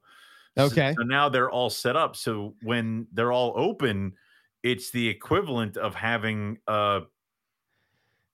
almost a 3-foot cage. Gotcha. So Okay. I was thinking about doing that and having a mandarin here and a mandarin here, and then breeding season, open it up, and then they have the whole thing. It's, I think the thing with colubrids, especially like the mandarins and the coxeye and all those, is like I love the fact that as they age, they sort of keep. They don't get ugly. No, tiger rats and spilotes are kind of like that. Even king snakes, milk snakes, they seem the colors do not fade, man. So my dad has this 21-year-old king snake. Can legally drink. Yeah. And it was so funny, right? It just shows you the struggle that I think that younger people in reptiles have with talking to older people in reptiles. And I use me and my dad as an example, right? Because when he was doing snakes, you fed it every week. Yeah. You fed it a mouse. And if you didn't do it, so like this king snakes is a bit on the chunky side, right? Yeah, right, yeah. He feeds it a mouse every week, He could slim down a little bit, yeah. Well, here's the funny thing, right? He's sitting there and he's talking to me and he's like, yeah, I can't get this king snake to eat. And I was like, yeah, well, Dad, it's wintertime. Yeah, they leave it alone. Probably aren't going to eat, like it's down in your basement and it's 50 degrees down there. Yeah, it doesn't want to eat. It still has the light on it. And I'm like, yeah, it's heat or whatever. And I'm like, yeah, well, you probably want to not have heat, you just put it down. Just put it down. Yeah. Put it down, and like, cause he keeps it. So the cool thing is, again, here's my dad pushing boundaries, right? We all bitch and whine and complain like, oh, I can't keep my snakes outside. What am I going to do? He's wheeling the goddamn king. He puts it outside for the whole summer, man. The whole summer he puts it out. Yeah. He invented this, so when we were talking about it, I was like, well, what are you going to do about like raccoons or whatever? So in my dad's true sense of what he does, he MacGyvers some contraption that sits on the top of the tank that is like a roof almost that you can't get into, but the ventilation is still coming through. And it also is like an A-frame type of thing. Yeah. So that when it rains, the water comes off, doesn't flood the cage, and he just keeps it out in the yard. He made a snake whole summer. Snake hutch. Yeah. Whole summer, whole fall. Yeah. He keeps it out there, Yep. And I'm like, I said, well, Dad, I mean, he's like, well, clearly I'm doing something right. The thing is 21 years old. So he has a point. He has a point. Yeah, I can't argue with can't argue with this. I said, but there has been some thought that us as reptile keepers from the 80s and the 90s have probably overfed our animals and don't really need to eat as much. So I guess he was just panicking because it didn't eat in a month. And I'm like, Dad, I absolutely love that. Eating. and the problem is that I fall victim to that too. You can ask Melissa how pissed off I got every time I offered food to my male rough scale and he didn't eat. Right. Because that animal his entire life has been food, always taking it. Bulletproof, just eat it. No matter what time it is, year it is, whatever. And I couldn't get it out of my head because I was so worried about what he is and how he, and all this other stuff. Right. You immediately think something's wrong. Right. Not that now he's finally living in a room with a female above him and a female below him. And it's breeding season. And he's like, yeah. And Owen forgets all the years of NPR and he just turns it off. And he's like, all the knowledge, all the shit, everything I would ever tell anybody else is right out of my head. And I'm panicking. Right. Yeah. Yeah. Yeah. It's just, it's kind of crazy, but again, he's pretty successful with what he's got going. So I'm not going to knock it. He's producing another, I think he produced, it's 4 clutches of those emerald tree skinks already.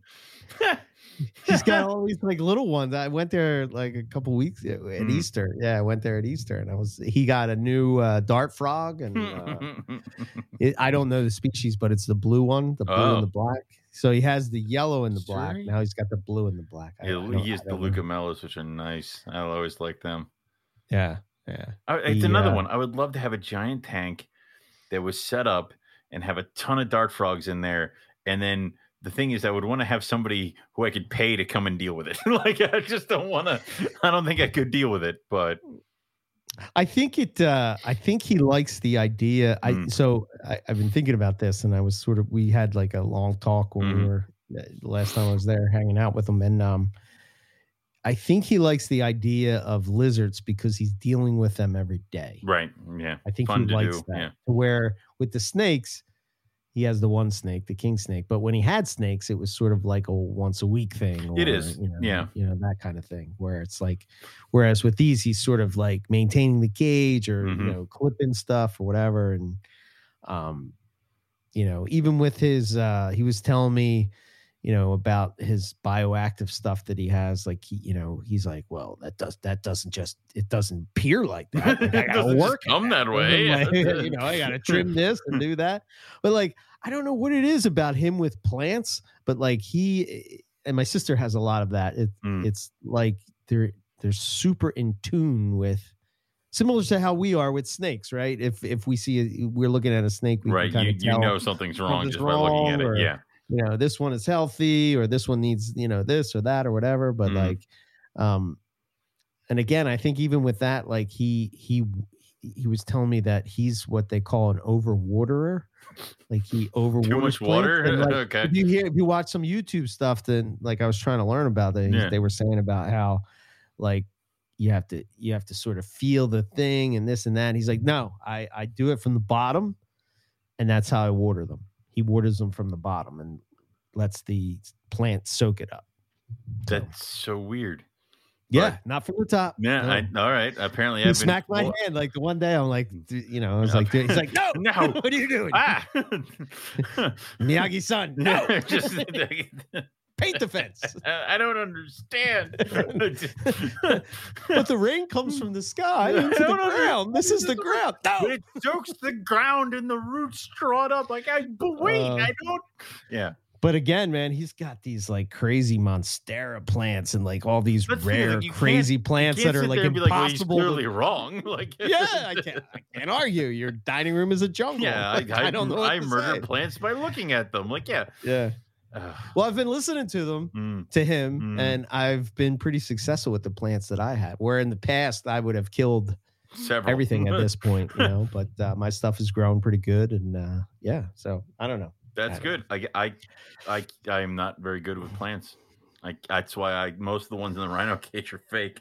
Yeah, there's nothing wrong with that. Yeah, yeah. I usually go to Lowe's and get the please, like the I'm dying plant for like $5 and stick it in a cage, and then if it lives, it lives. It doesn't. So, I guess the only thing that I would think about that plants could offer as a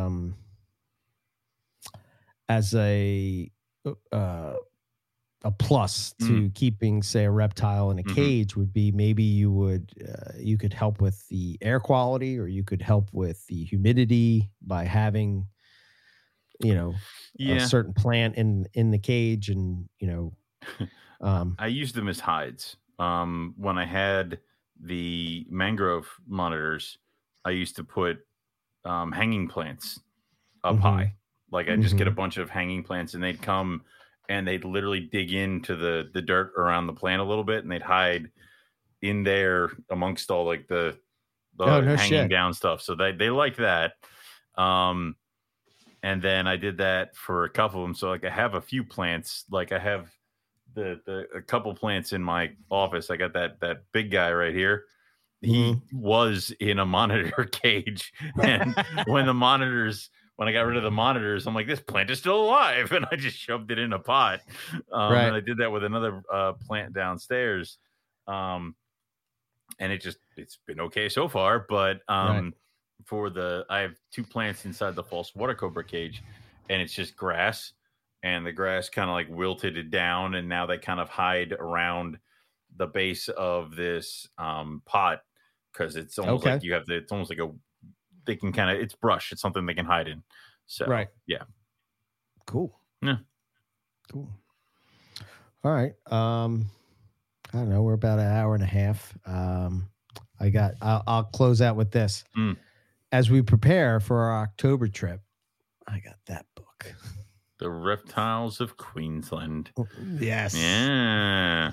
I can't wait. That's right. I'm sitting here and I'm like, honey, I have the whole week of my birthday off. Do you want to go and look for timber rattlesnakes? And she's like, maybe. I'm like, maybe. You got a maybe. Maybe. That's good. Yeah. What? Right. Maybe. Like if I asked Eric that, he'd say yes. Yes. We're there. We're there. Let's do it. Yeah. Oh boy. All I have to do is bring him by that coffee place in Hamburg. He'll come with me anywhere. I think I was telling my sister about it. I was like, oh, you have to stop at this place. She's like, I don't even like coffee. I was like, I don't care. It doesn't matter. Stop there, bring me one home. Come here. Let me smell your clothes when you come in. Yeah. Since I got my espresso machine, I have been able to come pretty close to their cappuccino. We're pretty close. More high end now. Do you drink your little pinky out action? Oh yeah, pinky's out, man. Of course. Yeah. Well, I mean, is there I'm any other way? I'm sitting here and I'm watching my dash hounds walk across the yard. Yes, yeah. The Kimberleys are on the backs of the dash hounds as they, walk through the yard. Oh my goodness. I did see actually I'll close with this. Yeah. We're about to do an episode on the Field Herping podcast called Herping Your Backyard. So I've been like really paying attention to what's in the yard and what's right out there. By paying attention for the last week, I've seen 6 cardinals, right? Yeah. Which I don't know if they're hard to find or not. But we have a bird feeder outside. We at least have one pair that keep coming to our thing. So yeah, we have them, we have wrens, and then we have robins. And then there's probably a bunch of other shit. I don't know. After a certain point, it just becomes bird to me. Right. But Melissa's like, oh, look at it. It's a, something, something, something. And I'm like, huh? It's bird. Yeah. So I've seen a turkey. So, like behind my fence, right where the crick is, that area. So this is the area I'm talking about. What is that? Like it just wait. I didn't tell you the turkey story. No. Oh, so me and Dory are working in the yard or whatever, and we're out back, and we go down to like that fence area, and we're trying to figure out what to do. We're gonna mulch that little perimeter that's always kind of junky and overgrown. So we started digging that up and whatnot, and I walk down and I see movement in the thing, and I look over the fence, and all I hear is this big turkey just jumps out of nowhere, and I'm like, what the hell? Oh my god, it scared the shit out of me. And then I'm like looking at it, and then the turkey's like looking at me, giving me like it was like ready to get me or something. I was like, they're not nice birds. No, I know, I've seen that. I'm like, oh okay, no, I don't mean to offend you, Mr. Turkey. Imagine a cassowary, but smaller, much smaller. Yeah. I think the cassowary was nicer to us than the turkey. I've seen a family of deer walk behind that fence, which is kind of crazy because there's not a lot of whole room there, right? Which that's not too crazy where we're at, but to see it in your backyard is cool. I've seen 2 garter snakes, 1 DK snake, nice. And the other thing we saw this morning was 2 red foxes walking back there. If you're looking for a backyard activity, and if you got kids and stuff like that, my friends, they went and they got a trail camera and they just set it up in their backyard. And cool. They have deer that come through, they have foxes, they have groundhogs. And one day he sends me a clip. He goes, what the hell are these? And he sends me, and there's 2 coyotes walking through his yard. And he's like, shit. I'm like, those are coyotes. He's like, do we have coyotes in Pennsylvania? And I'm like, yes. Yeah. And then I look it up and I'm like, yeah. That's so like, you don't think coyote, but yeah. So out on Street Road, you know where Street Road is. I do. It's like a main street. Smashed a deer on that road. Okay. Yeah. Right. So when I first moved up here, I was driving to work. It was early in the morning, and as I'm driving, I look over, and there's these apartment buildings that are that are there, and it's like this big open, basically a big open grass field until you get to the apartments. It kind of sits back a bit, and I'm driving by it. I'm looking at this, what I think is a dog. And I'm like, what kind of dog is that? I'm like, it's like driving slow because it's like 4:00 in the morning or whatever. And I'm driving and I pull up alongside of it. And I was like, that's a goddamn coyote. Yeah. I'm like, here, doggy. Yeah.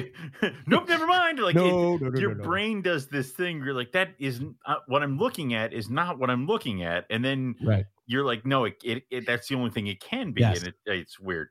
Yeah. I would only set up a trail cam in the back to see Sasquatch come through. And unfortunately that would never happen because your fake monkey is fake. So no, he's real, man. No. The footprints say it. No. We'll end on that. Thank you. Oh, that's the first time I've ever said Bigfoot was real to you. No, it isn't. You said that. Now you're just trying to get a rise out of me, and I won't give it to you. I'm so close. The button is there. It's pushed. It's engaged. Not going to happen. It's like, God damn it. Damn it. Yet. Jesus. All right. We'll leave it at that. I was on Lizard Brain Radio on Sunday night. Cool. I believe you can watch it on YouTube. You can watch it on Bill's YouTube, Coal Black Exotics. It was a good conversation. Me and Justin were on there.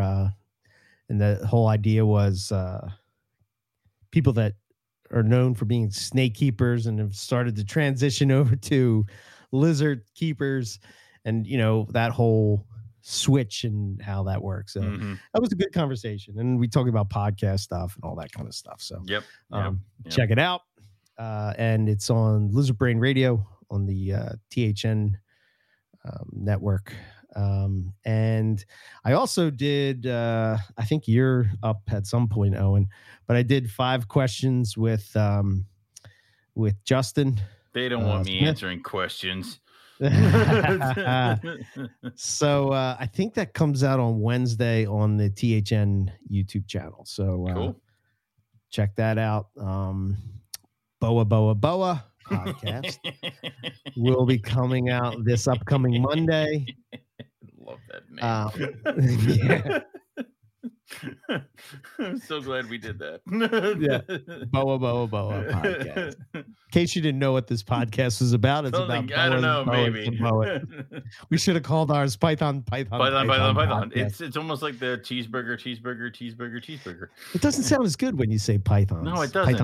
Python podcast. No. But Boa podcast, you're like, oh yeah. What is it? There's this thing. I saw something on Facebook where it's like it's a picture of this ball python.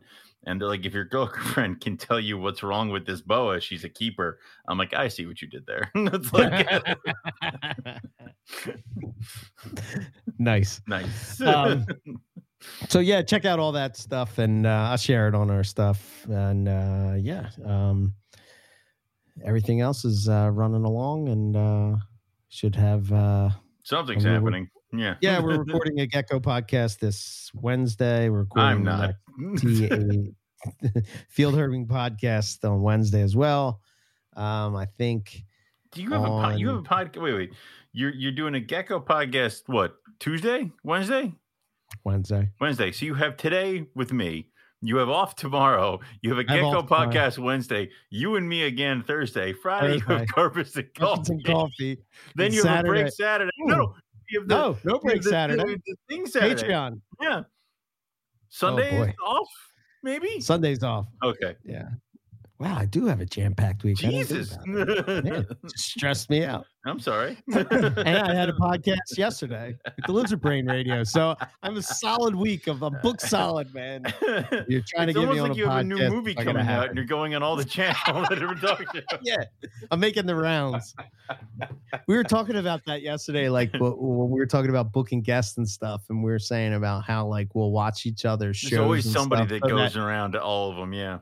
Yeah, and like every once in a while, you'll get the person that makes the rounds to where they. I'm just saying that there's a new book coming out soon, and if the authors of this book do not appear on Morelia Python Radio first, yes, I'm gonna be a little pissed off. Like, you will be dead to me, sir. Dead to me. Yeah, we better have it locked in since both of those authors are on our network. Right. They better be coming on NPR first. Now, out of spite, they'll be like, "No, we're gonna go in the THP," and I'm like, then we're going cancel to the their shows podcast to talk about the carpet pythons. It's a shame we have to declare war on them. I didn't really want to destroy them, but now we must. Yes. Yeah. I want to mention, I'm just going to throw it out there because we saw it right before we were going live. But over on the Carpet Python Facebook group page, you should go over there and check it out because they have this GoFundMe thing going for Reptile Genetic Services. And it turns out that they are offering the Morelia Python Forum vintage tea for sale with a donation. We've become that point. Do you remember when I got you the Martin's Aquarium t-shirt? We've become that point where MP, it's like, I'm wearing it because it's vintage. Like, you don't even know what you're talking about. Yes. So like watching toddlers wear a Van Halen shirt. Like, you don't even know what you're doing. Yeah, they're trying to raise funds.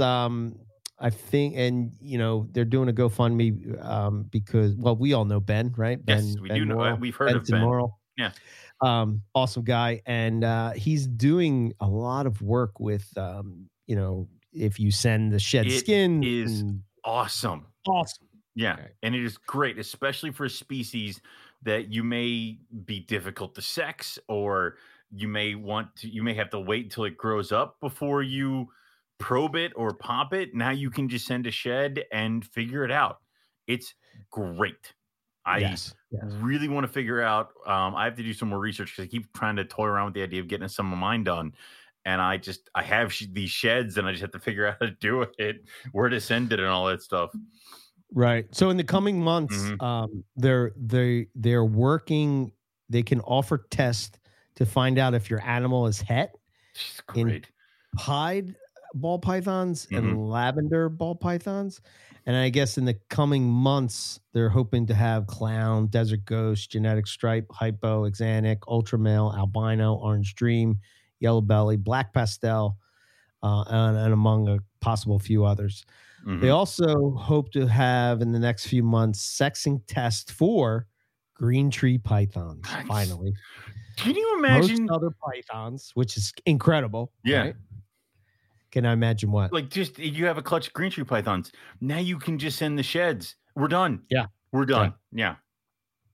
And I think you're pretty much going to be able to guarantee that blue tongue skinks, which is as being just a new to the blue tongue skink world. That's sort of the issue with them is that you can't sex them, so you don't know if you have a pair. So I'm going to be taking advantage of that. Ergernia skinks, Gila monsters, and beaded lizards, which is awesome. So, yeah, go over there, donate today. $40, you get a vintage tea, MPT, or you can get the Reptile Genetics T-shirt as well. I love the I'm actually wearing mine tonight. Yeah. See like the holes and shit. Oh, you can you can hang that up like an old band T-shirt. Yeah. Yeah. I wear it as like a sleeping shirt. Yeah. But so you can go over to I will share it on if I can. I think I can. On the pick of the week or on maybe the NPR Facebook page. I'll have to reach out to so basically at this point I would say go over to Carpet Python's Facebook page and you can see it. It's pinned up at the top. Sean Christian made the post March 14th. So go and check it out. Cool stuff. Again, pushing the hobby forward. It's on the Carpet Python discussion page? No. It's on just Carpet Pythons. Is the I'm a member of such a page? If I'm not, what the hell? You might not be. Oh, my God. You're slacking, man. Get it together. I don't need to talk to you Morelia people. We talk to you enough. If you like people like, I want to know what you think. I'm pretty sure if you wanted to, that there's a way to do that. Like to think about what I think. Yeah. I want to say, I just looked it up. I'm going to see Rare Genetics. What is it? RareGenetics.com. Hold on. Yeah, RareGeneticsInc.com. Okay. And I don't know if he has over there. Well, it tells you what they're doing. So cool. Yeah. I love it. I definitely follow him on Facebook because every once in a while he has one like he pops up what's going on, or this one was just sexed using this. It's like, that's great. Yeah. Yeah, he's Ben's an awesome guy. Yeah. He's really cool. So I'm glad to see him finally start to bring this to fruition. So I know he's been working on it for quite a while. Yeah. Had stuff going and whatnot. But yeah, so you're supporting them and what they're doing. So, okay. That's that. MoreliaPythonRadio.com. If you want to get in touch with us, info at Morelia Python Radio. Go subscribe to YouTube and channel NPR Network. And follow us on social media, NPR Network. Cool. Go check out the Teespring store and become a Patreon at the Inland level. And you get to come hang with us on Saturday when we do the Patreon show. That's a once a month thing. You get to hang with us. We get to talk about whatever and answer questions and all that fun stuff. So definitely go do that. And that, I think, is all we have for everybody today. So thank you all for listening, and we'll catch everybody back here next week for some more Morelia Python Radio. Good night.